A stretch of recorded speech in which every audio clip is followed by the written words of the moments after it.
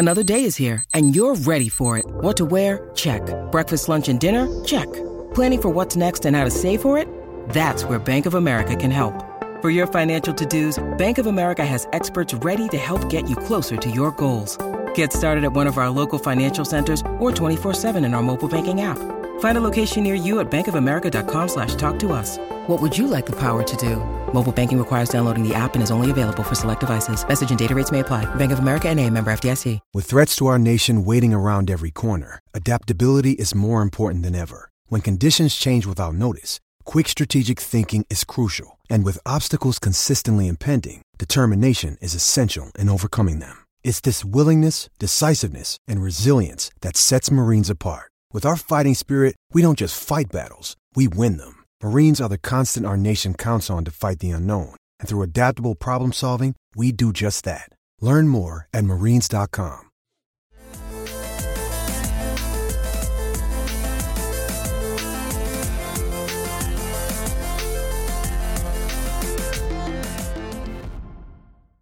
Hello and welcome to Islanders Anxiety from Lighthouse Hockey and the Fans First Sports Network. My name is Dan Saracini. Joining me as always is my friend Michael Leboff. And Mike, we are now multiple weeks after the Islanders season has ended, and we've heard from the players. We've seen a player sign. We've seen two players signed. We have not heard from the general manager, and we've not heard from the coach. And it's weird. It's weird. It's very bizarre that we're in this situation again after last year. But I don't know. Was last year this long? This feels longer than last year. I mean, we're officially like 10 days out, right? It's been quite a while. Yeah, I actually don't know. I would say that last year maybe was as long, and we just maybe are misremembering. Because I think that they fired Trotz on the night that the Penguins and Rangers played.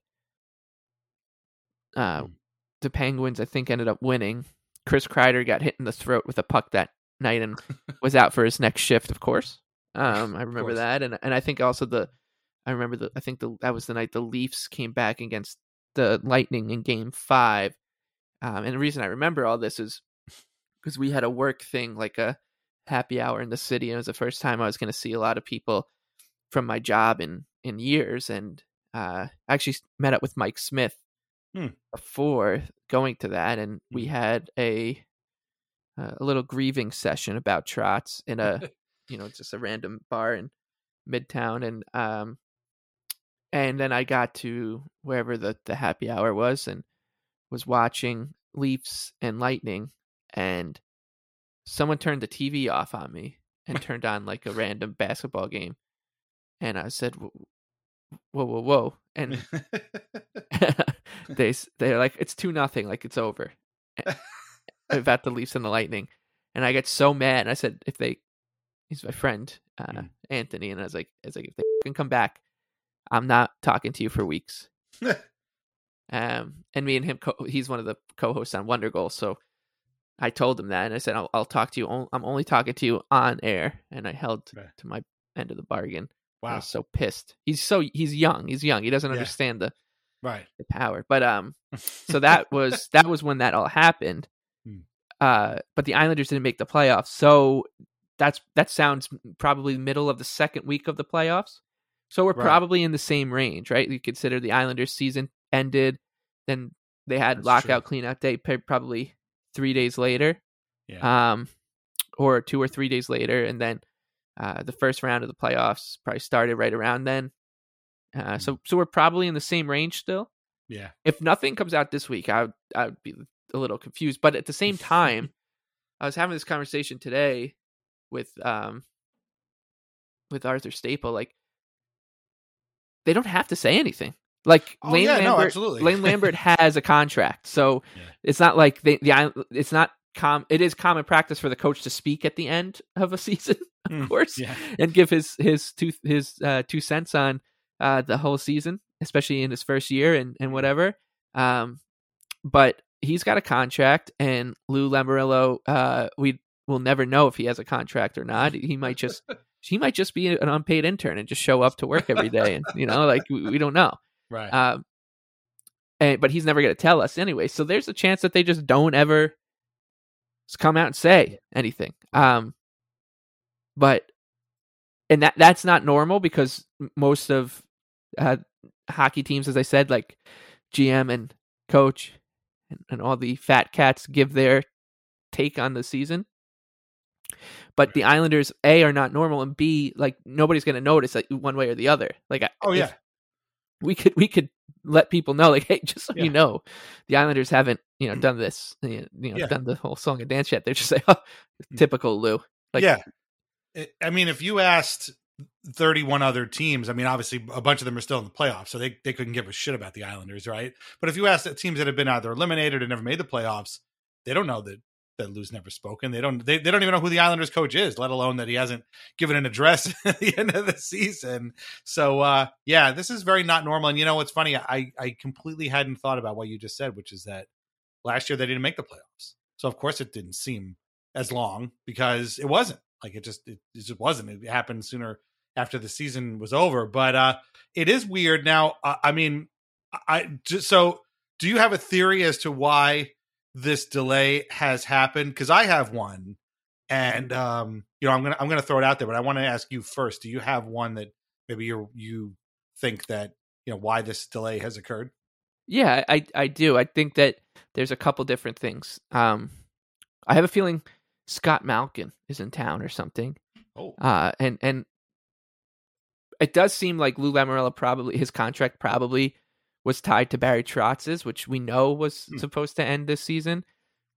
So Lou's contract probably runs through June 30th. I think that's when the contracts usually expire for coaches and GMs. So my thinking here is that they're probably having a conversation about if what he wants, how he sees the kind of succession plan here, if he even thinks there is one, and they're kind of having that conversation. And if Lou doesn't come back, then I think there's a chance, or if he wants a different role and he wants to bring in a GM to work under him, if he everyone kind of just assumes maybe Lou will just kick himself upstairs. I just want to say this. There's just as good a chance as he'll kick himself downstairs as upstairs. This guy could be the head coach of the Islanders with the way he works, right? Like, we don't know what he's out of control. Like, he is just a nut. But yeah, so I think it's like him trying to figure out, like, or them trying to figure out his deal. And then he'll come out and say, like, I will be the GM next year. And whoever will be my coach. But I would say last week I started to get kind of the tinglies that maybe something was up with the staff, the coaching staff.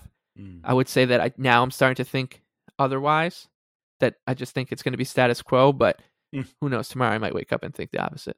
Man. But I'm excited to hear what you have to say. Well, first of all, I hope it's not too status quo, and I don't want to, again, push a guy out the open door of an airplane or anything, but after what we've seen on the power play this year, you can't bring John McClain back. I get what you're saying, but you can't do that. Like, Lane is one thing, but like, man, they cannot come back with this unless Johnny Mac is like, okay, I got a brand new whiteboard from Staples and I got a new plan and we're going to try and figure this out. I really don't think that's going to work. That would be bad. Well, that's a very thoughtful answer and a very well sourced one, as I would expect from you. My answer is that I think Lane Lambert has been abducted by aliens. I think they were here to study Earth people's hair. They saw this guy. They're like, he's a pretty interesting fella, and they beamed him up, and they're probably halfway past the moons of Jupiter right now. So that's my theory. I think yours might hold a little bit more water. Mine is, I'm kind of a little out there, but it's possible. But yeah, I don't know. But it's funny, like the Lou contract negotiation might actually kind of be a thing, because they, again, like we talked about this, and if you're not subscribed to our Patreon, you would not have heard this, because you have to be a Country Club tier subscriber to hear our mailbag post. But we kind of talked about this a little bit. Like, maybe ownership has some like hard questions to ask Lou, like, how come we don't score on the power play? How come we couldn't push the Hurricanes to 7 games or get past them? And, we weren't really, outplayed all that much according to our people. So that's entirely possible. But we'll never know until Yeah. they speak. No, we won't. And even when they do speak, Yeah, exactly. Who knows? Like Yeah. it's Speaking riddles. Yeah, riddles. Yeah. But we live on I live on an island, but spiritually, like we all live on an island with this team, right? Like it's hard when you live on an island for things to not get out. And we talk about this a lot with the cone of silence and how impressive it is. Right. Impressive as in like it's impressive that they can pull it off, not impressive like, oh, I love it. Sometimes we love it, sometimes we hate it. Sometimes I think this time we kind of are in between where we're just like, it's kind of amusing. It's giving you it's giving you something to look forward to a little bit almost. It was fun when they were winning. That was our whole thing was But like this one, I think this one's okay. Like I'm because the season's over. Yeah. So the Islanders, like you don't have much to look forward to until, draft day. I mean, we hopefully have some stuff to look forward to with how the playoffs shake out. As early as tomorrow or whatever. But is in terms of like the actual Islanders, it gives you something to kind of look forward to a little bit. There's like a little excitement that we don't know who's in charge of the team, who's coaching the team yet for next year. So that's I do actually kind of appreciate that a little bit. It's like when a TV show would go away, and then in the before the streaming era, like Lost or something, and at the end of a great episode, they leave you on a cliffhanger, and then they let you know that they're not going to be back for like 2 weeks because some like bullshit awards, like the Country Music Awards are on, that Thursday night. You're like, God damn it, I gotta wait. Yeah. I gotta wait 2 weeks. Yeah, I gotta wait 2 weeks now to find out, what he means by not Penny's boat. Yeah. Like this is that kind of feels like this with the Islanders a little bit. Like they're keeping us on our toes by not saying anything. And I've brought up this point before. When this level of kind of lock down or throw away the key is impressive because like I said, we are geographically on an island and spiritually on an island, and the players live on this island too. And that means that not only do they not tell, I'm sure Anders Lee knows who's going to be the Islanders head coach next year, or at the very least, he probably knows if it's going to be Lane Lambert or not, right? So, and if he knows, that means most likely the rest of the players know. So that means Russ Johnston knows. And that means that Russ Johnston, his caddy, doesn't know, which is impressive. And his barber doesn't know. And the guy that he sees at the bagel store in the morning every day. Like the fact that it doesn't get out to these people is really impressive, because that's a lot of times how things will end up. Sure. Just getting out generally, like a girlfriend or a driver or someone. And especially for the guys that live on the island, like Matt Martin, Josh Bailey, maybe Oliver Wahlstrom. I'm not sure where he's at because he keeps just posting pictures of his dog. But like, it's they don't get the stuff doesn't get out. So not only do those guys deserve credit, but frankly, their wives and family members do too, because if they know, they're not getting it out either. So maybe the guy slips and tells his wife. That makes a lot of sense, but then she doesn't go and tell anybody. So, right. And we're not talking about like a little thing, like Ilya Sorokin has a mask for this next game. It's the head coach. Yeah. Like the head coach has a house on Long Island, has neighbors, has friends. Maybe he goes to block parties. So if he lost his job or was told, hey, we'll talk about this all in a couple weeks, just nobody finding that out is outrageous, and it's getting people into a tizzy. You and I have talked a lot about how if Lou does decide to not be the general manager anymore, how we want Kyle Dubas to be this team's general manager, but we don't mean that as in I want Kyle Dubas because I think he'll be a shrewd personnel manager. You and I want Kyle Dubas because it would be hilarious. Yes. There'll to be watch. many tears. Yeah. Yeah, I mean, I would spend the next 5-6 days subscribing everybody I know to The Athletic, resubscribing myself, gifting subscriptions left and right. Yeah. Here you go. Yeah, that would be fun. Yeah.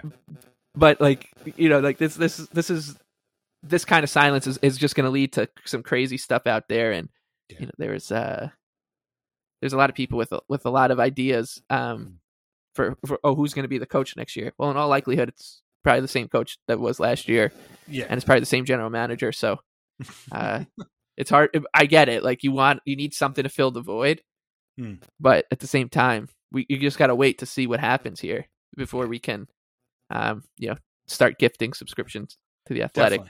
Definitely. Well, what we do have to fill the void is actually a little bit. Like we heard the players speak because they've all got places to go after the season. They're all on vacations in various places and training and whatnot to get started. So we've combed through all of these and I've taken some notes here. We're not going to go through everybody. To be blunt, it was a lot of cliches about everybody wanted to stay here. Everybody was trying to win. And at the end, it was a tough series, yada, yada, yada. Everybody's a huge fan of each other. But I just, there's a couple of guys I want to isolate because I thought they were pretty interesting. And I'm just going to get right to the big one, who was Josh Bailey, who I mentioned a minute ago. We don't know. He was a healthy scratch for every game in the playoffs. And I believe it was 12 or 15 games or something leading up to the playoffs, which is an unusual position for him to be in. And I think he was the number one guy people were hoping to speak to. And I got to tell you, I was a little put off by this, I guess. I felt, listen, Josh Bailey, we all know how he does these interviews by now. We've all seen him talk to Shannon Hogan in between periods, or Alan Fearing or whoever. And he doesn't really betray a ton. He seems like a pretty affable guy, and he always gets right down to business.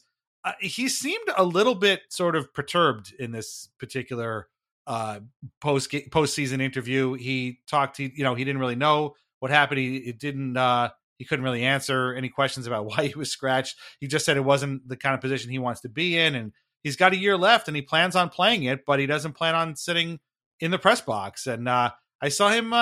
He told Kevin Kurz of The Athletic, "That's a bit of a loaded question by you. No offense, but." And I was like, "Wow, that's like the prickliest thing Josh Bailey I think has ever said in 15 years." I didn't really hear the question, but I mean, I take his word for it.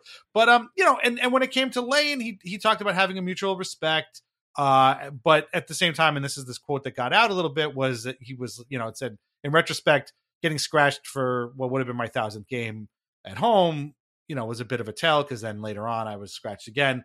As we have spoken about many times, I believe Mike's theory is correct in that they didn't scratch him for that home game against the Rangers because he would have gotten booed by both sides of the arena at some point and would have been a bad look. So he was better off waiting for that game in Carolina.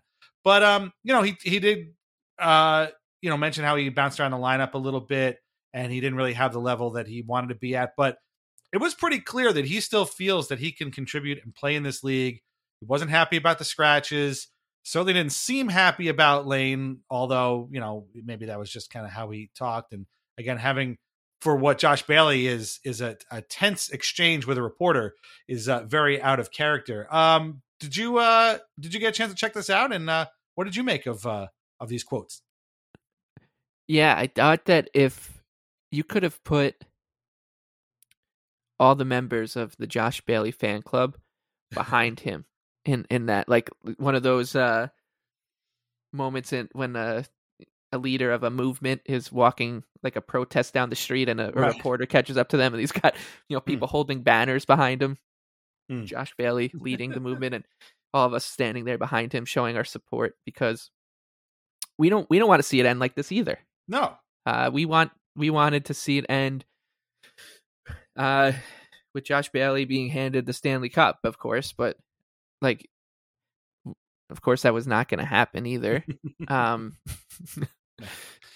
But at the same time, I think for as bad as he was this season, and he was so bad. I'm just thinking about some of the moments he's had. I mean, I can't think of any, because he was often completely invisible for most games. Like, I'm just thinking about him, non-entity. getting a puck on like along the half boards, and you could see the defender crashing down on him. Yeah. And you're sitting there on your TV watching the game on your couch, and you said, "All right, he definitely knows that Brett Pesce is about to crunch him into the boards here, and he's going to make the. Oh no, he's not. He doesn't know. Oh God, he just lost the puck. Oh God. Oh God. I'm picturing him like turning around while two guys on the other team descend upon him, and then he just gives the puck away to one of them, and then it's going the other way, and everybody's like, "Oh, what the hell happened?" That's our like, guy. That's the guy. That's the play of the year, basically, for him. But at the same time, he's earned so much, right? Sweat equity with us. Yeah, and he's battled through some adversity, both deserved and not deserved from this fan base. Like to be, first of all, he's still the longest tenured athlete in New York sports. Right. That's crazy. It is crazy. So he deserves some respect in that regard for sure. And to battle through all that and to come out the other side and to have a reporter like ask you those questions, not saying that that's not the right thing to do as a reporter. Like the theme of Josh Bailey's season that you need to close a loop on is, hey, you didn't really play well, and then you also didn't play all that much in important games. How do you feel about that? Like I'm not saying that's the wrong thing to do, but to see it end like that it's tough, and you just want to. I wish there was like a way to easily show him his support. Be like, no, we totally understand why you lashed out in your own unique brand of lashing out, and I think everyone kind of supports him for that, and I think we all know where this is going, and I actually do think that. If you asked me a week and a half ago, how does this end? I would have said almost certainly a buyout. But I now think that there's going to be a spot for Josh Bailey to land via trade if he wants it. And well, let's be honest, if Lou Lamoriello's the GM still, he's not going to just trade Josh Bailey to somewhere he doesn't want to go, even if he doesn't have trade protection. If he's not going to send him to Anaheim or something, if Josh Bailey doesn't want to move across the country, Lou doesn't really do. He doesn't do that, right? So Lou always takes care of his guys, as we all know. Yeah, and for better or worse, but I think in this situation, it's on a human level, it's deserved that. Hey, this came through from Anaheim. Is it okay? Like, and if Josh Bailey's like, no, can you just maybe trade me somewhere a little closer? Because he said that Long Island is still going to be his home. Yes, he did say that. And I think that he probably knows that this is it. This last year of his contract is probably it for him, unless he wants to go, be the captain of the Springfield Falcons or something. But like, I can kind of. He's only got it's 1 year, so it's 1 year. The cap hit is $5 million, but the salary payout is only $3.5 million. So that's a key thing too. Yeah, I just think that he's going to find a spot. Actually, I don't think there's any. The Islanders maybe have to pay a draft pick to. I think they're certainly going to have to pay a draft pick to get the salary off the books. But I don't know if there's going to be any retention or anything because that team can take 1 year of a $5 million hit because he's not going to the Colorado Avalanche or the Tampa Bay Lightning, right? So these teams are going to have room for a Josh Bailey type, and he can be a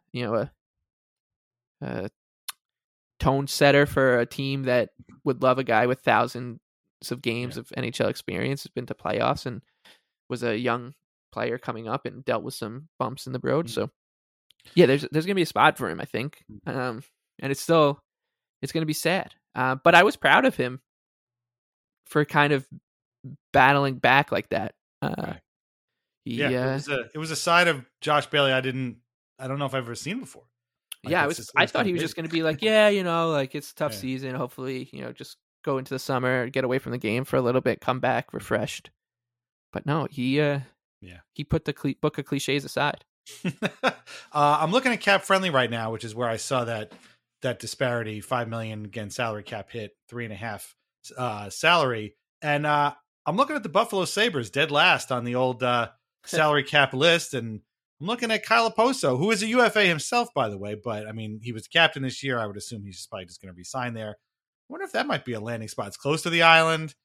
He's not getting any closer to the Stanley Cup, although, the Sabres look pretty good. So I wonder if that would be a spot for him. That might be kind of interesting. It's not Anaheim, it's not 3,300. It's not Arizona. But then again, maybe Chicago Blackhawks want to pick up a Josh Bailey to teach their first overall pick in the upcoming draft a little bit about playing the game. Well, we'll see. We'll get to that in the second half. But so that was all pretty interesting. Obviously, like you said, I mean, we all know where this is going, and it's kind of sad that it would have to turn out that way. You don't want kind of any sort of friction or anything on the guy's way out, but maybe it looks like, it certainly didn't seem like the kind of guy who was going to come back. But then again, like I said, we don't know because we haven't heard from the coach or the GM, so we'll have to wait and see. So that was Bailey.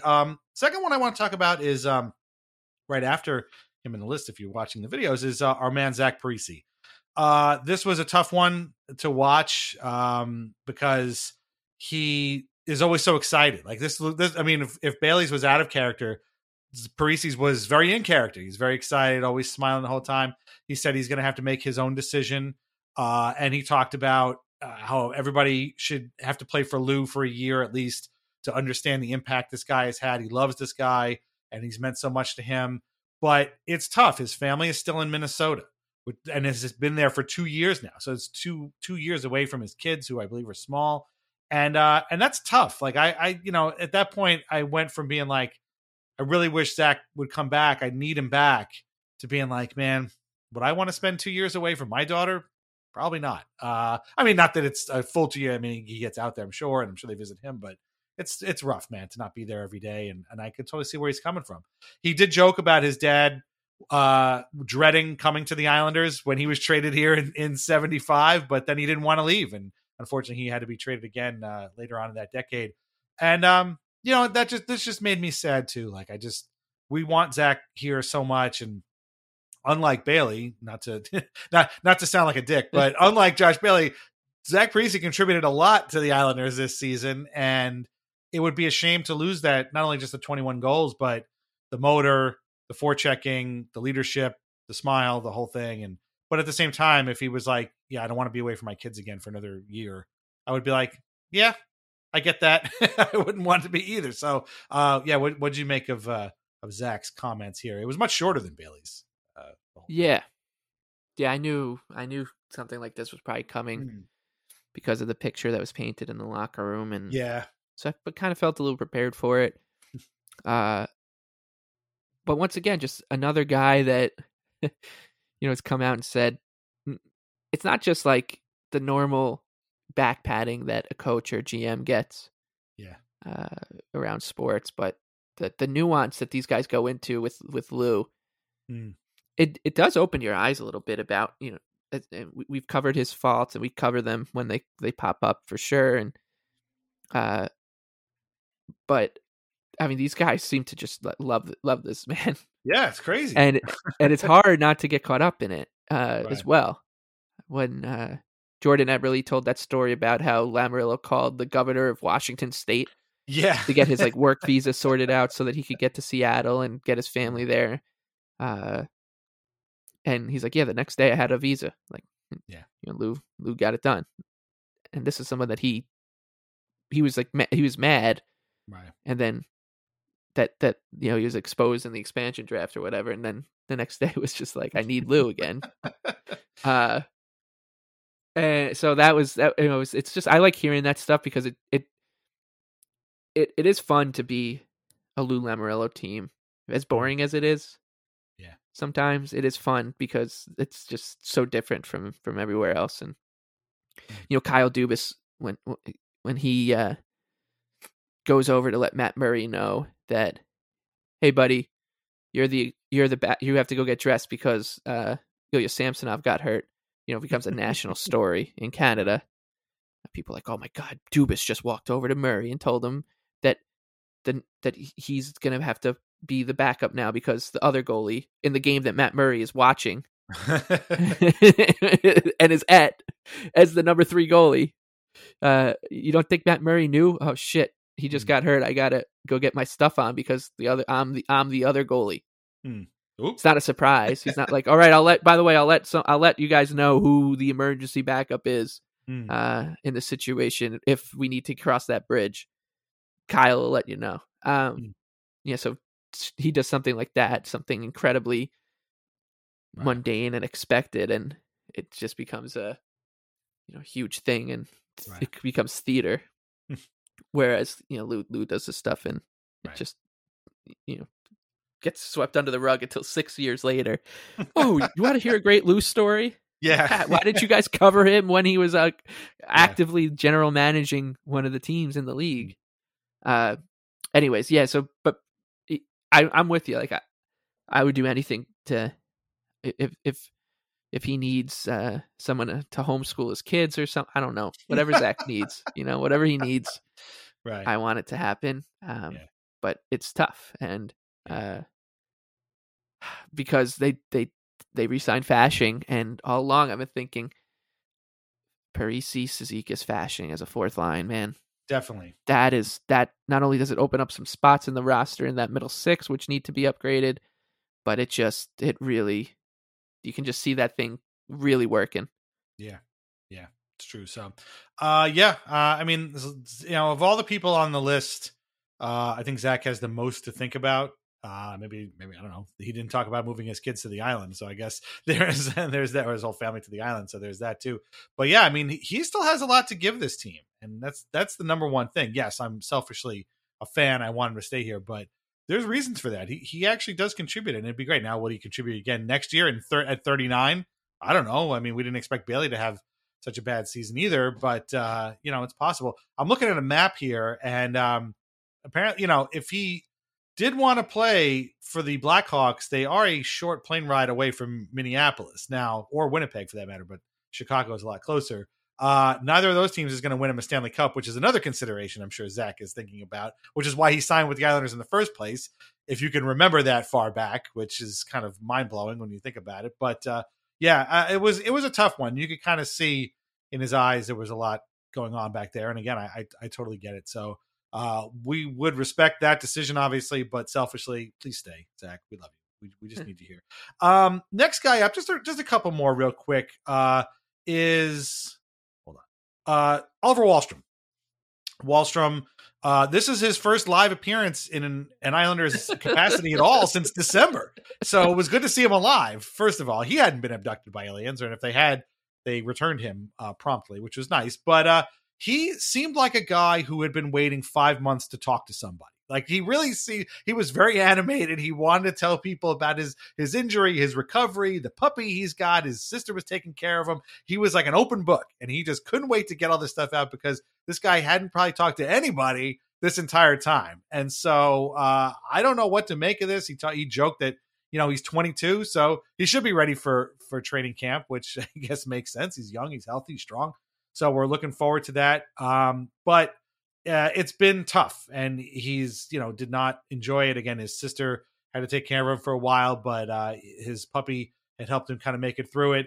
They talked about, Parise with him, and he said, yeah, he had a Zach Parise action figure. And so he loved playing with him, and he wished he could have played with him more, but he has spent some time putting on some muscle while he's been in recovery, which we still don't know what from. So who the heck knows? But I thought this was by far the funniest and most entertaining of the interviews, because this guy, it looked like he had gotten out of prison. Like he was just so excited to see other humans and talk to them. He's talking about his puppy. He looked a little bit like a puppy himself. Like he was just so happy that somebody's in the room, to play with him. But I hope he's recovered. Obviously, yeah, it's been a while, so we expect him to be back in October or September or whatever for training camp. But they're going to need him. He's going to have to show up and he's going to have to score. We're running out of rope here and runway to get the full Wahlstrom experience. And if it doesn't show up next year, I don't know when it's going to show up. I mean, it looked like it was kind of struggling to get out this year, and it never quite did. And then he got hurt. So what are you going to do? But next year he needs to hit full stride, man. Because if they do lose Parise, but then you replace his 21 goals with, say, 25 from Wahlstrom, Well, okay, then maybe they'll be all The right. Islanders are cruising into the playoffs. Yeah, exactly. Oh well, don't jump yet. We're gonna get to that last guy in a second. But yeah. So I mean, did you watch Wally's? I mean, Yeah, to me this was hilarious. He, I think of all the players heading into the offseason, he's probably the one I have the least kind of feel for. Right. Makes sense. When it comes to, it's hard. It'd be hard to imagine them moving in because he's just coming off an injury and his value will be low. But at the same time, he's 22. He's shown, and like you said, he's shown those flashes. And he's going to be a cheap cap hit for someone with 20, 25 goal potential. But as we were talking about a lot on the mailbag episode, like there's just not much room at the end. Yeah. On this team, you look at the roster and cap friendly, and you just see the 2023, 2024 list, and there's two guys that are UFAs, and one of them is Zach Parise, and the other one is Pierre Engvall, and everybody seems to be in agreement that they would love to have Engvall back at a reasonable price. But the same kind of situation with him is, okay, if he comes, like who's not coming back? How are you making room? And I like Wahlstrom. I think he has something that the Islanders desperately need, which is someone who can just score a goal in the blink of an eye because of his shot and his kind of hands and his ability just to create offense out of nowhere. We just haven't seen it enough, but I have no idea like where this is going with him. And just if you told me how he's next year he's going to be playing first line minutes for the Chicago Blackhawks, or you told me he's going to be back with the Islanders and have another inconsistent season, or you told me he's going to be back with the Islanders and score 30 goals on a line with Matt Barzal and Bo Horvat, I could say, yeah, I think all three of those are very possible outcomes here. Right. And I think he does too. I think he's a smart dude. He kind of comes off as a goof, but he seems to be pretty sharp on like what, where his career is at and where his kind of place on the team is. And he's quick witted, I guess is the right word to say. But it's just very strange to think that we just have not seen or heard from him for so long. And it finally, talk about the cone of silence and nothing getting out. Like, yeah. It took 3 months, I would say, maybe a little less, for the rumors to start really circulating about what his injuries were. And at some point, basically everybody knew he had torn his ACL, and 2 months later, the Islanders finally confirmed it. But it just doesn't get out. Stuff doesn't get out. It takes a long time. So, he's I've got no idea what's coming for him in the summer. Yeah. But it was crazy. And I was like, oh my God, I can't believe he's even here. So yeah, that was an interesting one. Again, I was just struck by the amount of energy, and we'll get to a couple other guys who real quick that struck me. But the last guy I want to focus on though is the guy you sort of alluded to a little bit ago, Matt Barzal. So Barzal was maybe behind Bailey and I guess Bo Horvat, we'll talk about in a second. Really the guy that people wanted to talk about too. And he was another guy who was very animated, but very sort of dedicated and focused on what he seemed to be the most angry about what went down in the playoffs. And considering that he had been hurt, made it back in time, looked pretty good for the most part, even though he was still maybe not quite there where he wanted to be. It was kind of crazy to see how just really, I don't know what the word is, but he really was very, very seemed angry almost at how the playoffs went. And he talked about how jumping in, at the playoff was tough after coming back from being hurt. He did talk about how it was a tough series, but the main takeaway was he's looking towards next season, and he was like, I don't want to just sneak into the playoffs. I want to get comfortable. I want to be in a comfortable spot halfway through the season. We can't get off to these bad starts anymore. The first 30, 40 games have to be the main focus, because every year it seems like, we hit this rut halfway through the season and then we're scratching and clawing. We don't want to do that.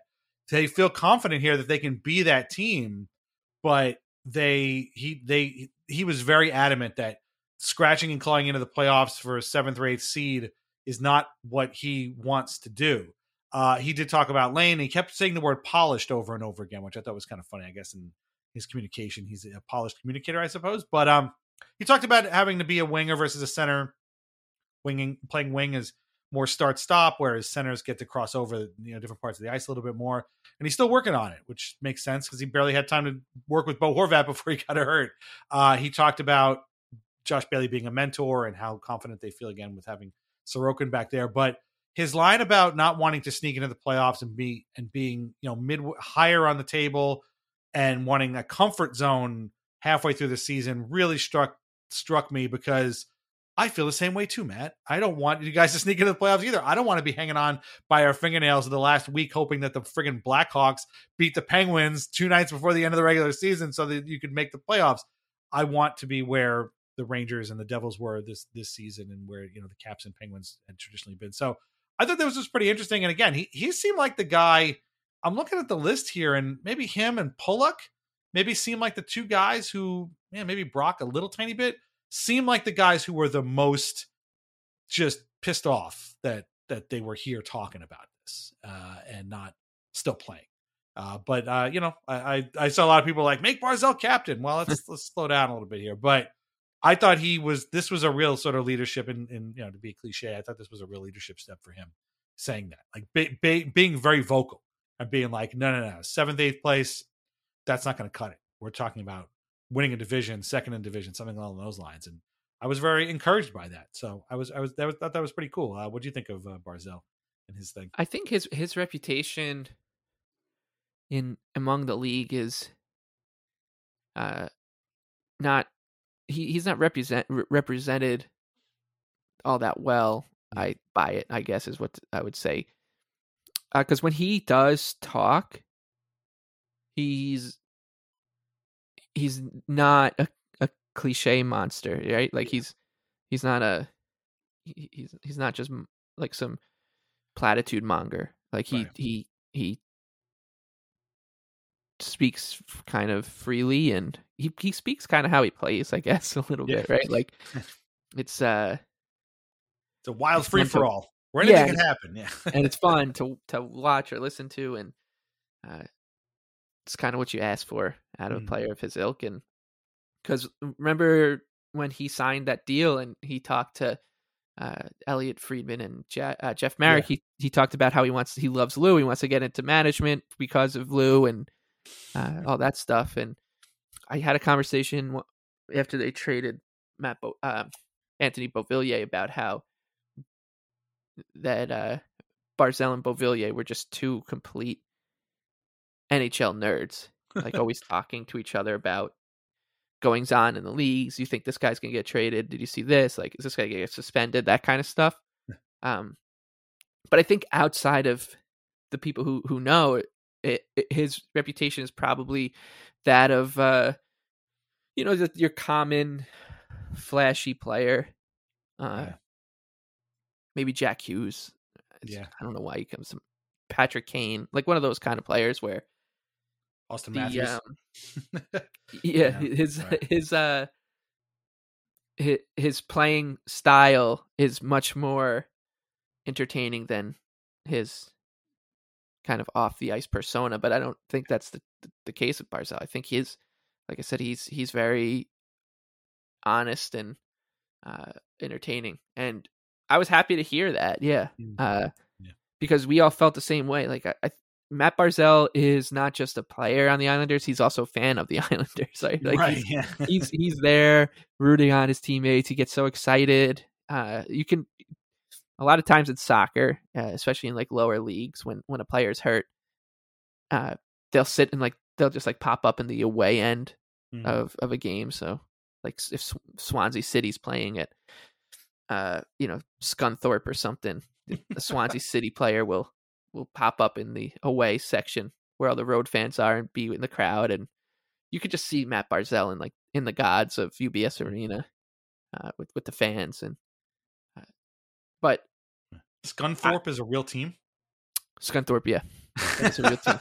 that is a real one. They've got a great logo. It's like a big hand holding what would you call it? Like a beam of iron? Like a beam of girder? iron, I guess is.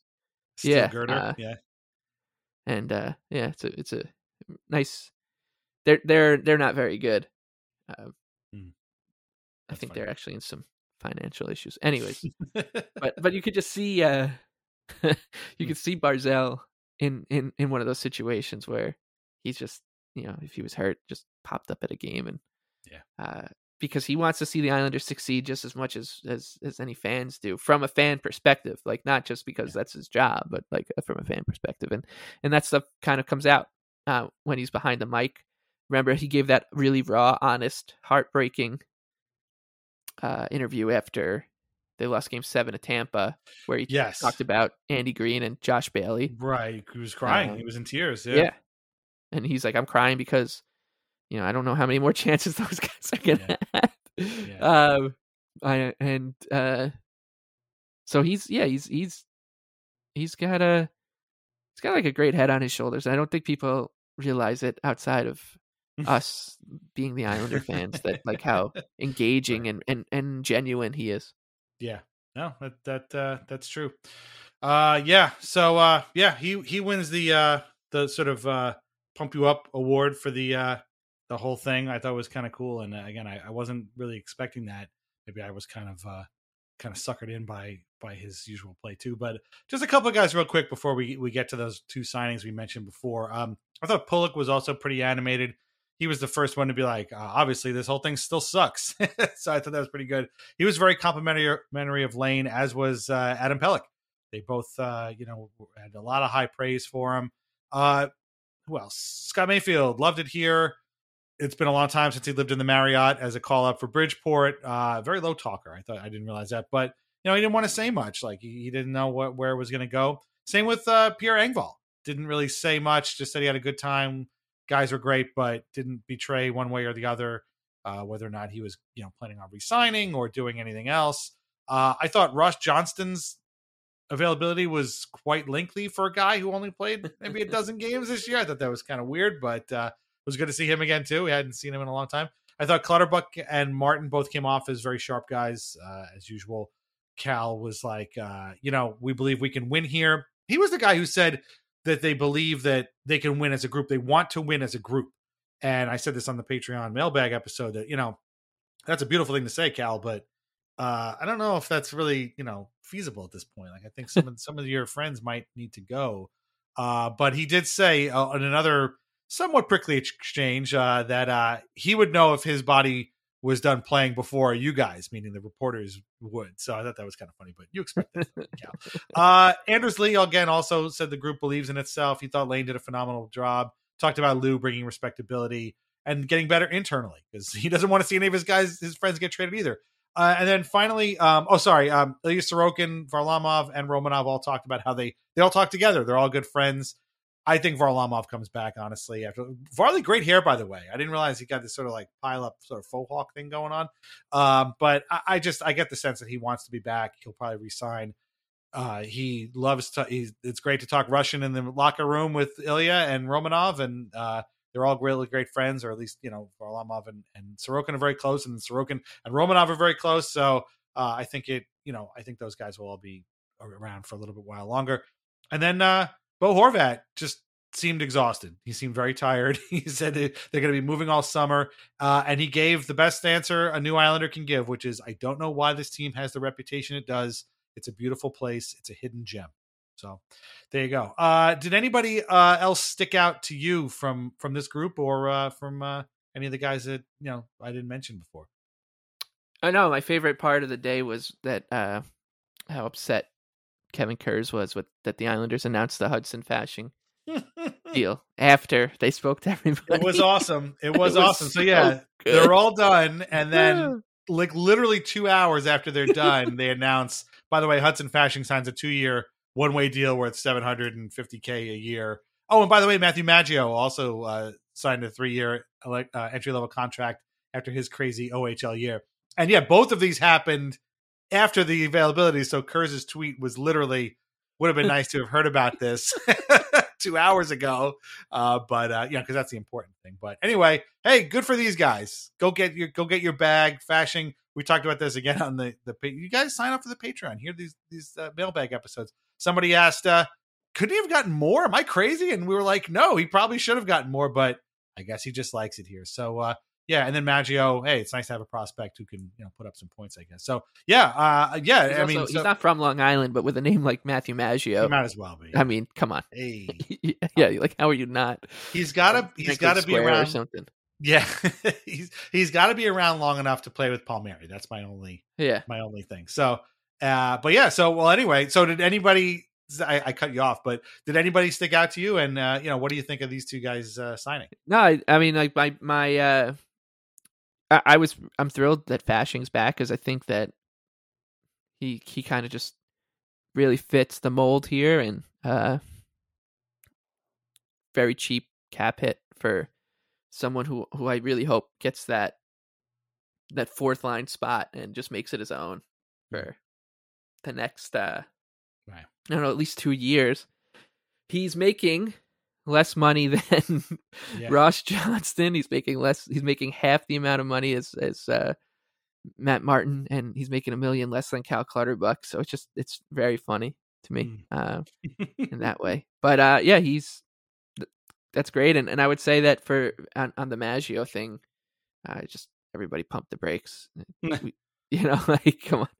He had a great season as an overager in junior, but he's going to go play with all the other prospects that you want to see play alongside Bo Horvat and Matt Barzal in Bridgeport. So, get ready for the Otto Koivula, Matthew Maggio, Arnaud Durando line tearing it up in the AHL next year. Maggio will be the guy lining up next to Andy Andrioff over in Bridgeport. But it's great to get a guy signed. But my expectations are muted for sure. But yeah, Fashing, I'm glad he's coming back. I would like to see him play more in that fourth line for sure. We're definitely in concert there. And but that would mean losing maybe Cal Clutterbuck or Matt Martin or somebody like that. So we'll have to see how it works out. But getting that done was probably already done, as we joked earlier in the mailbag episode. That's probably been in the drawer for a long time, or the guy or Lou just went take it or leave it, and he just took it. But certainly seemed to be happy to be back. His availability was kind of fun too. So that's about it. So now that we're recording this, obviously that means that the Islanders are going to have Lou and Lane probably talk on Wednesday. So maybe we'll do another episode again. We'll have to see. But for now, we're going to take a break. And when we come back, we're going to talk all kinds of stuff. The draft, the Rangers firing their coach, maybe some other stuff. And I have some news about the off-season plans for the podcast and a little bit into the future. So please come back on the other side. If you want to hear this podcast without the commercial interruptions, you can sign up at patreon.com/IslandersAnxiety to hear our ad-free episodes, as well as our bonus episodes like the mailbag we keep talking about, Country Club Atmosphere, and you get Mike's newsletter, you get my book club, you get all kinds of stuff, and you might get some extra stuff during the off-season, hint, hint. So check that out, patreon.com/IslandersAnxiety, and we'll be back on the other side. Thanks.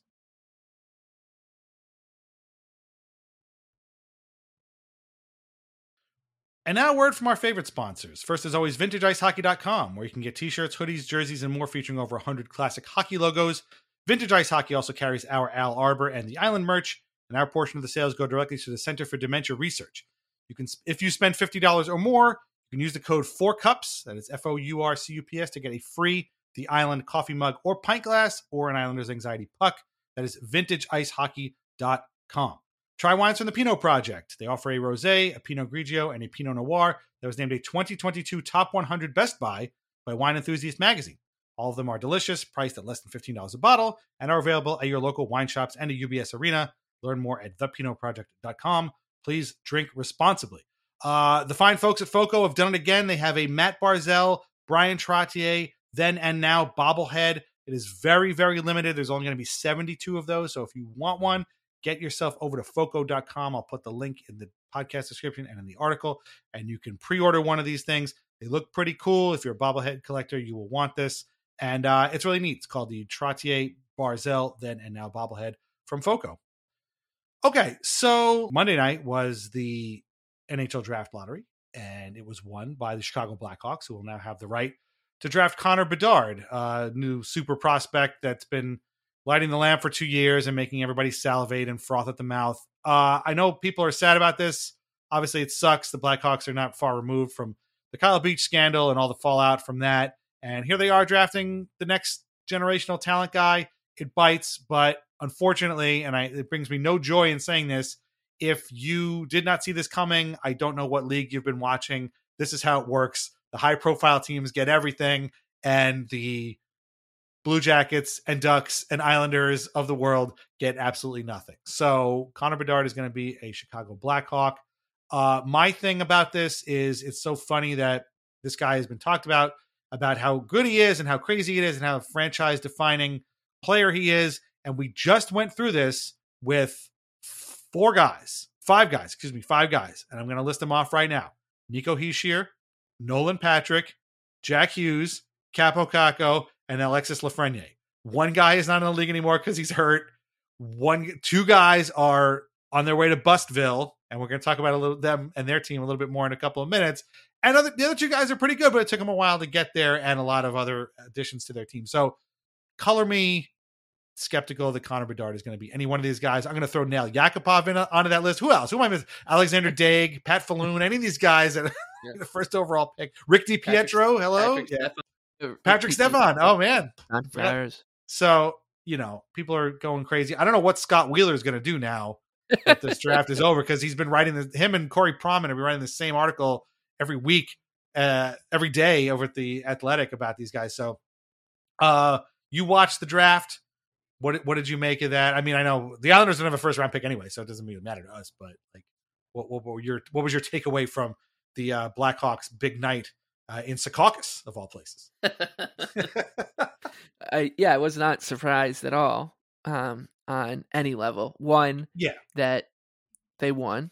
Two, that everyone thought it was rigged. Three, that the NHL didn't help itself with the production of the show to dispel conspiracy theories that it's rigged. Four, that everybody thinks the NHL rigged this draft lottery, despite the fact that the Blackhawks are still, have that Kyle Beach scandal looming over them. It hit every note of an NHL production. So they're comparing Bedard to McDavid, and that's fine. And this draft lottery has been talked about for, my God, 2 years now, at least. Yeah. Oh, for sure. Maybe more. And how many nights a year do you think the NHL has every fan watching?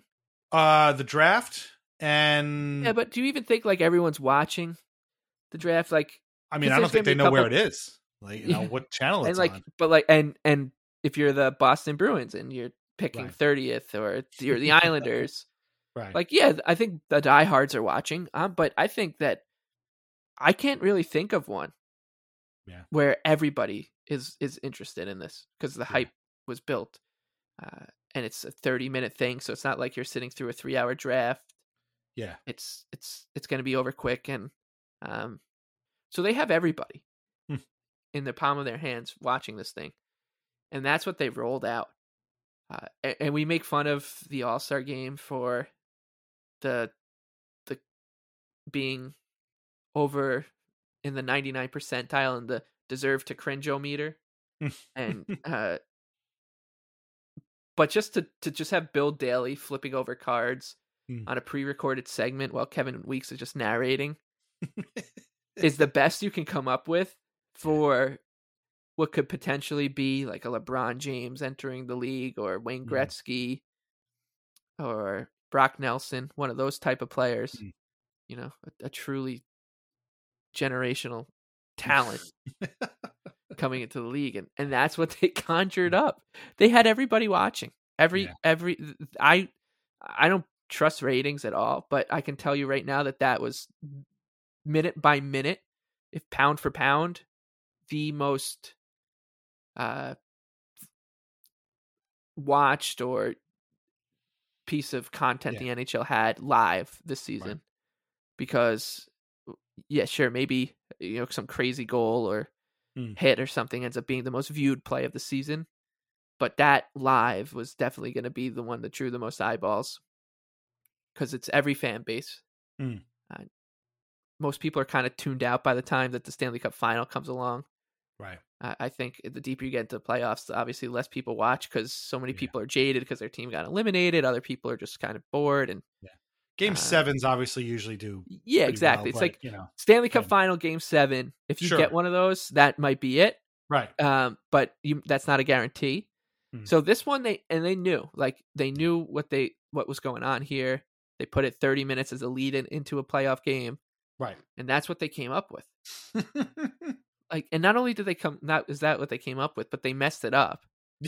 Right. So if you weren't watching weeks, they were going, so they always do, and they do this every year. They do the first, so I guess it's 16 teams. They do the first 13, and then they go to commercial. Then they come back and they do the top 3 because that's what really matters. So they were going to commercial, and Weeks tips that the Columbus Blue Jackets are 3rd, which means somebody's moving up. And they went to commercial, and it was the longest 2 minutes and 20 seconds of your life because you're like, wait, what the hell just happened? And we're not even Blue Jackets fans. I felt bad for them at the time because they knew coming back that it was going to be. This was sort of like when they tipped the Rangers Devils thing. It was there was a screenshot that went out that had whoever the winner was. I forget what it was, but it was like, oh great, thanks, so they messed it up. But this is also the gang that they came up with this idea for the Winter Classic, which is really in essence a very good idea. Signature event, cool venue, looks great, draws a lot of eyeballs that might not be watching anytime soon, and they have done the same exact presentation for every single one of these things for 20 years. Every single Winter Classic is the exact same thing. And to the point where they added this stadium series, and even the hardest of hardcore fans would be hard pressed to tell you what the difference was. Like, was that a stadium series game? Oh, no, that was a Winter Classic. Are you sure? Yeah. Nobody knows because it's just some outdoor game. And now everybody's like, oh, yeah, whatever. Oh, it's another one. Yeah. Okay, fine. Where are they this year? Michigan? The big house? Whatever. Who cares? We've seen that, So these guys don't do creativity. They're not network executives.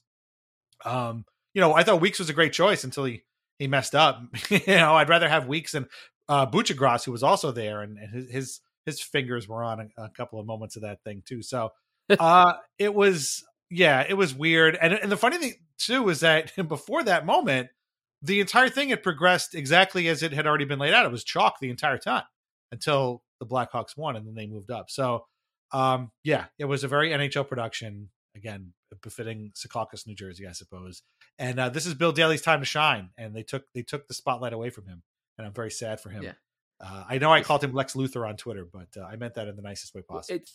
The NHL, like Bill Daly's a lawyer, Gary Bettman's a lawyer. Sure.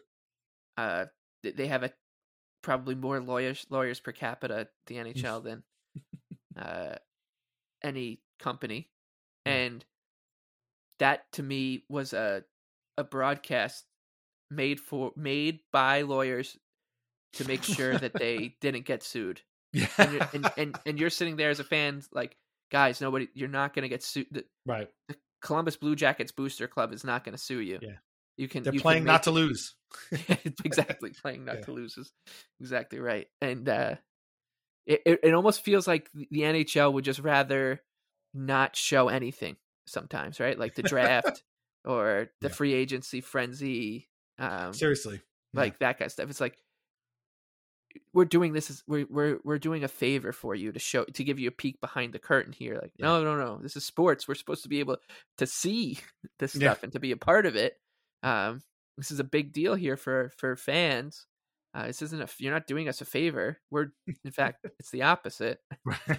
But that's how it always comes off in these tent pole or one-off events from the NHL. Like, and then, of course, the All-Star Game's different because, as we're reminded in the weeks leading up to the All-Star Game, the All-Star Game's not for you. It's for the sponsors and for that. So that's why they go all out, bring in Imagine Dragons to do a concert in between the first and second period is because it's for the sponsors. It's not for the fans. It's for the sponsors.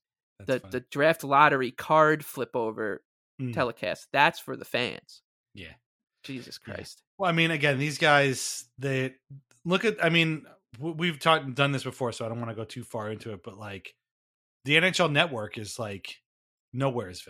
I mean, there are like public access channels that get more eyes than NHL Network. What are they even doing there? Like, this is your flagship channel. Why is this not a must-watch thing? Why are you not like making hockey fans demand that they get NHL Network because all the cool hockey shit is on NHL Network? It just isn't. Like, oh, every once in a while there's a game on there. Oh, well, I guess I'm not watching this. Like, I've never had NHL Network in my entire life, and even if I did, what would I even watch on it? Like, I don't even know. So, again, I think your idea of lawyers making the show for lawyers is probably 100% correct. And hey, look, it got the job done, but at the end of the day, it's not exactly compelling television. It just makes me hate watching the draft even more because now it's going to be another boring thing as always. But at least we won't have Pierre McGuire. Speaking of Pierre McGuire, hold back this clip that I feel like you may remember because this is a moment that's hard to forget. The puck just glazes by you, ends up hitting the camera, doesn't end up hitting you. Take us back to that moment and what that was like, or if you were even thinking about anything. Well, you know what? I'm going to credit Dan Girardi, who is a defenseman, the right defenseman right there. You can see his blue glove. He says, look out to the Columbus bench and to me. And so when he says that, I kind of just fall back a little bit. But what I was looking at there, I always watch away from the puck when I'm down low to see who's going to be stretching the zone out. Who I felt really bad for, Ryan, the cameraman. I'm not kidding you. He got hurt. The lens went right into his eye, and he had to be rushed off the bench into the Columbus Blue Jackets training room. But I was very, very fortunate there, and I want to give a lot of shout out to Dan Girardi, who saved me from getting hit, because if I didn't move back just a little bit, my right side of my face was going to get caved in. Yeah, that's huge. Thankful for him. I know John Carlson with the Capitals got hit in the face with the puck, and that one wasn't pretty, out a few months. Thankfully, he's doing well now. But, Michael, have you ever had something like that happen? Any close calls similar? No. I auditioned for Pierre's role to be between the benches, but they went with him over me, I guess. I think that the call out to Dan Girardi, I remember that video going around, and I had no idea about that. That's actually hilarious. And I knew, if it did catch you, Pierre, from watching you all these years, I knew you would have had something funny to say right after it. So I'm a little upset that we didn't at least get it off your nose a little bit to hear what you would say.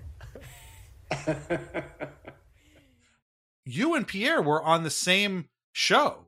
So tell us how this came out. So this was Stanley Cup Central a couple of days ago during, I guess, the Leafs Panthers, I think, game 2, right? It was game 2. Yeah, game 2, yeah.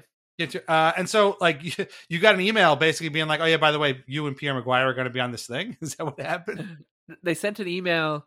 Action Network, we do these collaborative podcasts with them on Monday mornings throughout the season. Kind of just big picture view of the league with looking at the different markets, awards odds, and teams that are trending up and down and whatever. But they're trying their best to figure out how to navigate the scary world of sports betting. And it's been 4 or 5 years of stop starts with them, and these kind of things have like come up here and there. And this time they were like, "Hey, can you just like pop on our second screen experience?" Yeah. Talk about a lawyerly phrase there. And just, they kind of pitched it as like a betting thing, and said, yeah, sure. And at the time, I didn't know who I was going on with. And then when I went to into like the video conference room, the Zoom room, and I saw the list. It was like the lead singer of Train, Michael Leboff, and there he is, Pierre. And wow. As we talked about, kind of when Pierre was on his way out from NBC Sports, I kind of did a 360 on him, where I went from being annoyed by him to just enjoying him for who he is. Right. The kind of Guy Fieri thing, that people start to realize, like, oh, well, we can spend all night making fun of this guy, or we can just enjoy the absolute wonderful character he is. Right. It's like people who make fun of Stan on Twitter. Yeah. Like, oh yeah, good call on that one, Stan. Like, Stan is not. He's 91 and he's the best. Everybody loves him.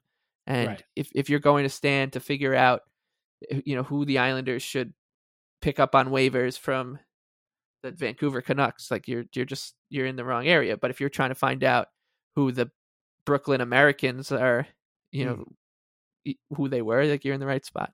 Also, and if Stan is looking at those replies, you're a dope. Yes, exactly. Because he's not. I promise. Yeah.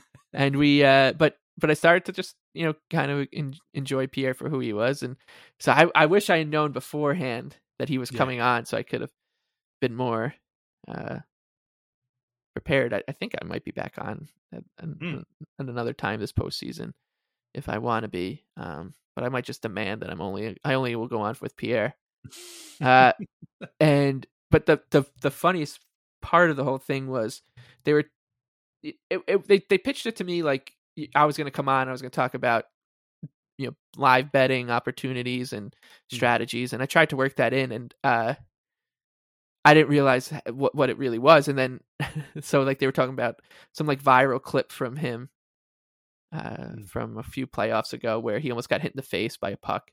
Right. And then the host just didn't have a segue to me, I guess. I was just like, has that ever happened to you? I'm like, what? No. But but I was very happy to see Pierre there. And I'm a little upset though that one of the hosts is a big Ranger fan, Johnny Lazarus, who works for us at Action Network as a freelancer, and it's just, look, Johnny Lazarus is the nicest guy. Yeah. He's pretty big on Ranger Twitter and as Ranger podcast, and he gets dunked on a lot because he's just a huge Rangers fan. And I hate to tell you this because I would love for everyone to hate these kind of Ranger fans, but he's just the sweetest person. And you just wouldn't believe it. Like he's such a nice kid, and he's so polite. Everybody on the Action Network editorial staff is like, that kid, Johnny Lazarus, is the most polite guy. He's always looking for feedback, and when you fix something in a story, he's so appreciative. But so if you're someone who's given him a hard time on Twitter, go right ahead. I don't care, and he's pretty good at taking a punch. But just know that he is genuinely as just a sweetheart. But I'm a little upset that I didn't get a chance to that it happened on that day, and I didn't get a chance to talk to him about what's going on across the river. Well, that's what I was going to say. So, before we get there, did you and Pierre have any like interactions sort of off camera? Did he? No, we didn't get a chance to. I'm upset, but hopefully the next time I'm on with him again. And I can keep building that rapport, and we could get him on Weird Islanders, and except he'll sign up for all 337 people on the list. One guy, Pierre, please, we're begging you. At least start with one, and then we'll get on the other one. But oh my God, that would be our final episode. If we ever got Pierre McGuire, that would be the end. The final boss of Weird Islanders. Yeah, we would never top that. But let's take baby steps first. If you get on again, we'll see where we can go. But so I'm glad to hear Johnny Lazarus is a nice guy, because every time I see one of his tweets on my timeline, my eyes roll so far back into my head that I can feel them in my throat. He has that effect on you, and I get it. But I'm sorry to say it, that he's someone that you definitely want to hate as an Islander fan, but he makes it impossible. It's so annoying how nice he is. That's great. Well, hey, good. I'm glad to hear it, but that doesn't mean he's good at Twitter. But anyway, but speaking of the Rangers, all right, so we won't dunk on him, but we can dunk on the Rangers, who have in fact parted ways with Gerard Gallant, which kind of makes it sound like he was almost like, yeah, I'm out of here. I don't need this crap anymore. And they were like, all right, well, we're going to fire you anyway, so goodbye. It's pretty obvious that he and Chris Drury weren't on the same page together. They lost in Game 7, embarrassingly, to the New Jersey Devils. They were shut out. Thank you, Devils. I didn't believe we covered that. And now Gallant is out of a job because, as we all know, he has a 2-year limit on how long he can coach teams, because this is all he does. He coaches teams for 2 years, they're successful, and then he's gone. I have a feeling he'll pop up again someplace else. I bet it's probably going to be Washington. I joked about Columbus, but then I was like, no, wait, he coached there already for 2 years, so he probably ain't going back there. But I could totally see him coaching in Washington or Anaheim, I suppose. But yeah, this is pretty funny, and we never want to see anybody lose their jobs for each, obviously. That's not something that we enjoy here. But when it's the Rangers, it is kind of funny. And of course, now it's like, well, the Rangers can't hire another first-time head coach. They've got to get a veteran coach. Well, who's a veteran coach out there? Well, it's got to be Joe Quenneville. Nope, won't be Joe Quenneville. Brooks has spoken. Larry Brooks has spoken. It won't be Joe Quenneville. Maybe it'll be Mike Babcock. Great, just as bad. Let him have Mike Babcock. They talk about all these guys, and I saw some Rangers fans were like, oh, they got to bring the guy up from Hartford, please. That'll be great. And then I'm like, they just made the playoffs for the first time in 5 years, if I'm not mistaken, down there. So that would be like the Islanders, I guess, getting Brent Thompson to replace Lane Lambert at some point. Knock on wood. Hopefully that doesn't happen anytime soon. But yeah, I mean, whenever the Rangers fire a coach, it's always fun for Islanders fans. There's a lot of soul searching going on out there. They have a lot of guys to sign, not a ton of room to sign them. I love how they got pushed around. This team needs to get tougher. This is also the team that traded Ryan Reeves this year. And then his new team got bounced in the first round too. So a lot of good he did this year. It's a mess, and it's great because it's the Rangers and we can make fun of them for it. Yeah. And this has been a delightful time. Yeah. The hell that they put us through last year. Yeah. And what's really nice about this one, and I'm not going to make the same mistake I made last year and say that I can't imagine the Rangers getting the same kind of luck that they did, that they got in the 21-22 season, because they somehow found a way to up it. And I don't want to tempt the gods again. But what I want to say is that they caught a lot of breaks this season again, and it didn't land them a Stanley Cup. It actually got them bounced in the first round. They got incredible goaltending in this first round series and found a way to squander it. So it wasn't like they got beat. They got their asses whooped, despite it being a 4-2. And it led to some Ranger soul searching, which is great, and had some Ranger friends being like, "We got to trade Panarin. We got to trade this guy." Yeah, like, how are we going to find someone to take Lafreniere? It's incredible to watch because, and this I want to bring this up about Matthew Knies. You think Connor Bedard hype train is out of control? Okay. Let's talk about Matthew Knies. Last playoffs, Lafreniere, when it ended, everyone was like, "That's it. That was his breakout.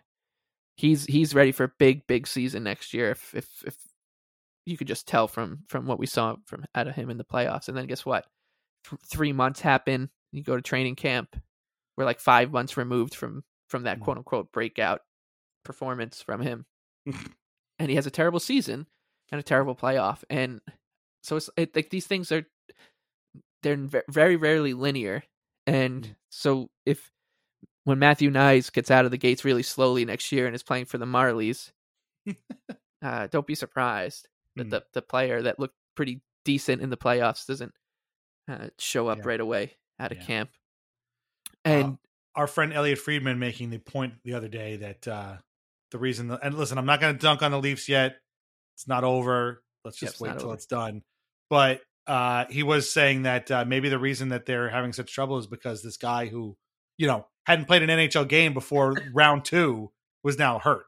So this is the kind of hype that Mike is talking about right here. It's but it was fun to watch the Rangers go down in this fashion because you knew it was going to lead to some heads rolling. You knew it was going to lead to the potential of the owner meddling, which it seems like he is. There was that rumor about Turk and Chris Drury getting into a fight. I love that Drury is just completely avoiding any heat. Heat at all here. Like that, this is Turk Gallant did not go out and trade for Patrick Kane and Vladimir Tarasenko weeks apart and completely discombobulate his salary cap for a couple weeks because he needed to get Patrick Kane. That was not Turk Gallant. I think Turk probably was desperately trying to get, Derek Grant or bring Dave Boland back from wherever he is to play. And so Turk goes, and now we get to kind of watch the Rangers do a little bit of a dance in the off season, because they've got some issues. They are the Rangers, and they always find a way to catch a break here. So don't be surprised if you hear that like Adam Fantilli will only play for the Rangers or something like that. Something like that will come, I'm sure. But they like this. They're that saying, rumors of my demise were greatly exaggerated. It was really hard to convince people this, and it was kind of hard to convince myself of this as well. But when the Rangers were eliminated last year, and everybody was like, "This is the team that I'm picking to make the Stanley Cup." Rangers Avalanche for the Stanley Cup final next year. I want to be like, rumors of how good this team are greatly exaggerated, and this is probably the peak for them, because now they're, the Islanders cop so much shade for being an old team. Panarin's 31, Zibanejad's 30, Kreider 32. Kreider's been around forever. Jeez. Yeah, and like these guys are making big money. Trocheck's going to be 30. Right. How old Trouba's going to be 30 at $8 million for that kind of defenseman. Like, this is not a young team at all. But in everyone's mind, they're this like young, fast team, and like, that's what the Devils are. Everybody's got a no trade clause. They're Kakko and Lafreniere are, like you said, heading to Buffalo. I actually think Kakko, like, if they traded him, like, they could actually get something back, because he's like had some moments, I guess. Whereas Lafreniere, God knows what they'd be able to get back. But they got to sign him. Like, this is good stuff, and deserves to be celebrated for sure. And I think that's why that Devils win was so huge, because like it did physically feel like a weight was lifted off of our shoulders, but it also began what could be a very fun demise for this team that from the 2004 lockout on hasn't really had one. They had that little cute little rebuild where like, you're not the letter. The letter. You're not doing shit. You're just bad. Yeah. And you're just waiting for a couple players to fall into your lap. And guess what? They did. Yeah. Like Jacob Trouba said he wanted to only get traded to New York. Yeah. Adam Fox would only play for the Rangers. You won a draft lottery. You got to pick second overall in another draft. Like, this is this is back-to-back drafts, second, first. Yeah. And there's no way that Tarasenko or Kane were going anywhere other than here either. Right. Like, I guarantee you. So. Yeah, Kane for sure wasn't, and I think Tarasenko probably said the same thing. Like, they both had no movement clauses. Right. So this is not that's not how it goes. That's not a painful rebuild. The Buffalo Sabres haven't made the playoffs since 2011. Whatever it's been. Yeah. Like, that's a painful rebuild. Yeah. What the Coyotes are going through. Yeah. That's a little different. Like, this is not the Blue Jackets. Like, this is, you guys did a cute little thing, and now everyone thinks it was brave that you sent out a letter to your fan base. Dude, the Islanders rebuild ended when the guy walked out the door to play for somebody else. That is a failed rebuild. That rebuild never even happened. The guy left. Like, and again, I don't want to go off on a Leaf thing, but like, they're like, some people are like, oh, it's been so long. How many times have the Leafs almost moved? Right? Like, how many arenas have they had to play in? How many leases have they had that literally choked the life out of them for 2 decades? Yeah, how many articles have been written about how the league would be better off without them and they should be contracted or moved to Hamilton?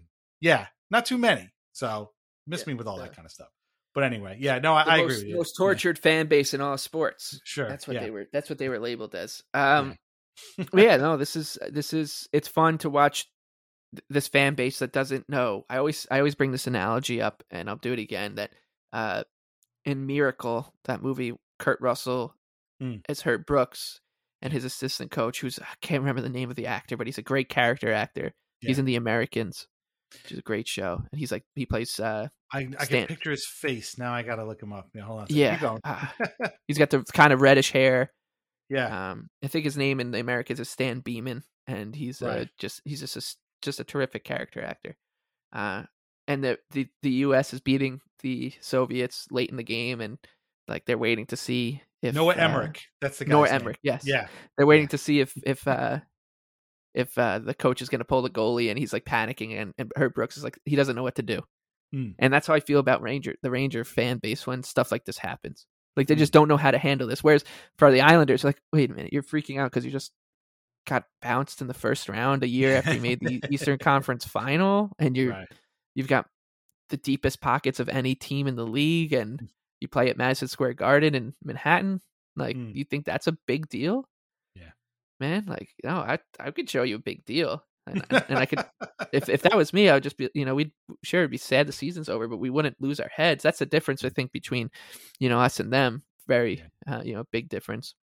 I always say like their fan base is very transactional, and for Islander fans, it's all about the journey. And but like watching them not know what to do in these situations has been quite a joy that I've definitely sat back and kicked my feet up and watched them trade, all these people, and knowing full well that, like I said, they'll catch some break, but they haven't yet. So until they do, I'm gonna soak this one in for as long as this happens, and when hopefully they make a really stupid decision and hire some piece of trash coach or something, and we can all laugh at them. And I forget who said it on Twitter, but it was a friend of ours who said, "Thank God Barry Trotz has got a job."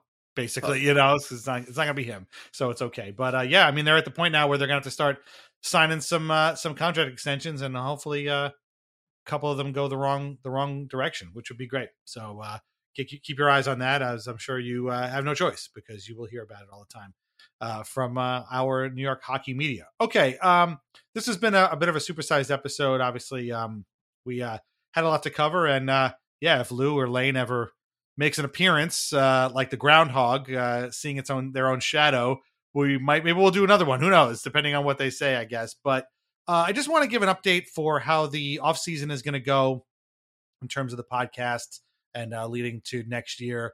I mentioned this last week, and just to kind of go over it again, we are going to be doing what we did last year, which was alternating Anxiety and Weird Islanders. Last week was both, just kind of how the way the season shook out. But this week is Anxiety. Next week will be Weird Islanders. The week after will be Anxiety, Weird Islanders, and so on until the end of June. Now, if there's big news, somebody's hired, fired, traded, whatever, we'll jump on and we'll probably talk about it. But basically, that's going to be the schedule. I'm going to keep Weird Islanders on Fridays just because they've kind of been there all season. So, you might go a whole week without getting it, but then you'll get a Weird Islanders on Friday. So that's the plan. Anxiety this week, Weird Islanders next week, Anxiety, Weird Islanders back to back. Now, the Weird Islanders season finale will be on June 30th. Season finale will be back next year. So that'll be the last episode of that. And then our season finale will be on July 2nd or 3rd. So free agency is back to July 1st this year. We'll find time after that to talk, maybe the 2nd, maybe the 3rd, whatever. Obviously, it's a holiday weekend.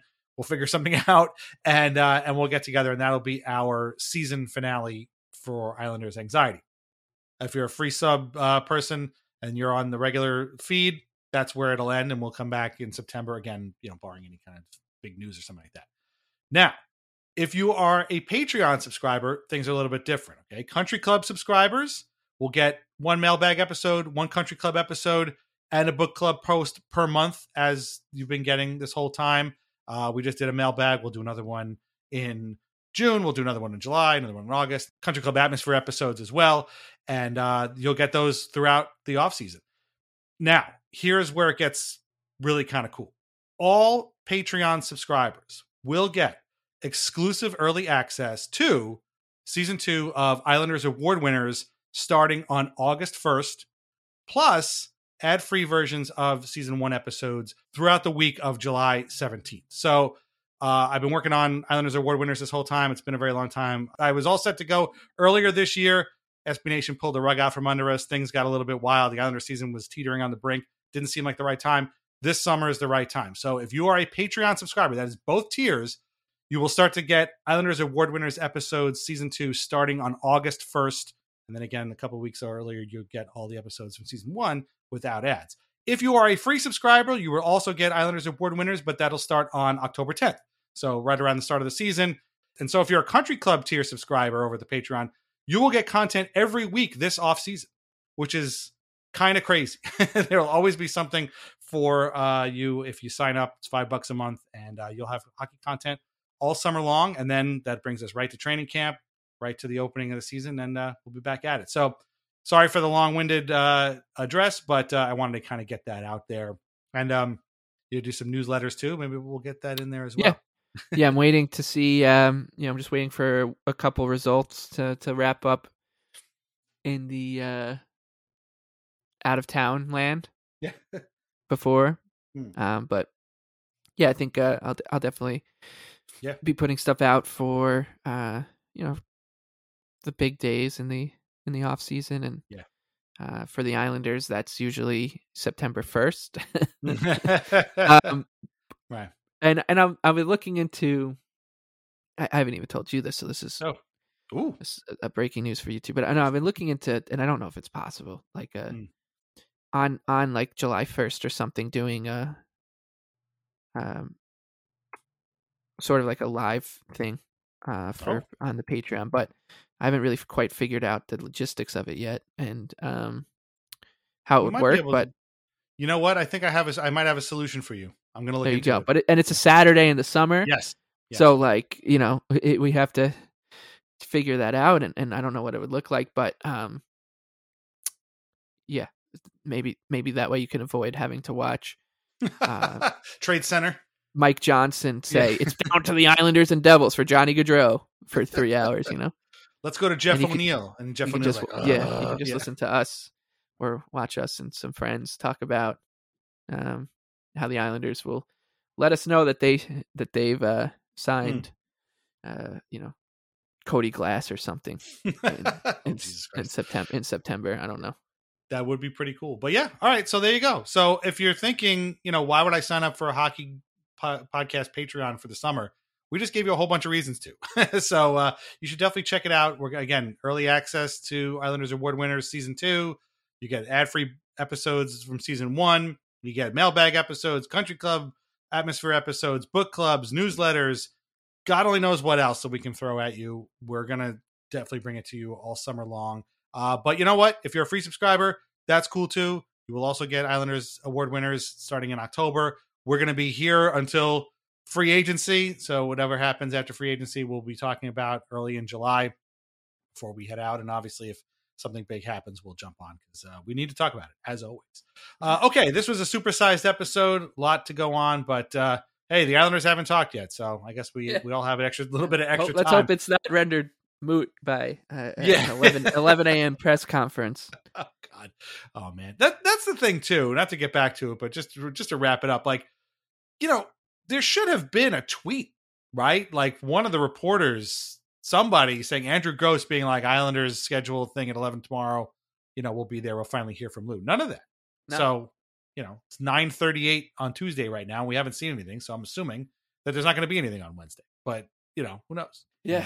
I don't know. And the fact that, and once again, not surprising, that just the fact that nobody's picked up on this is pretty funny, because if it was another team, what did you think about how Kyle Davidson didn't declare that he's definitely going to take Connor Bedard? Let's get it to 8 minutes of trying to get into this guy's brain, where the it's intrigue. Like, yeah, right. Do you think there's a chance he could trade Connor Bedard? I think he just should. Like, come on. Like you'll talk about that stuff, right? But you don't want to just be like, oh, by the way, I have not heard anything about what's going on the island, and it's weird, because it is weird. Nope. We don't care. They don't care. But that's why we're here. So we're here. We're glad to be here. We can talk about this. We're thankful that you're listening to us. We hope that we've helped pass at least a little bit of the time before the Islanders actually do talk.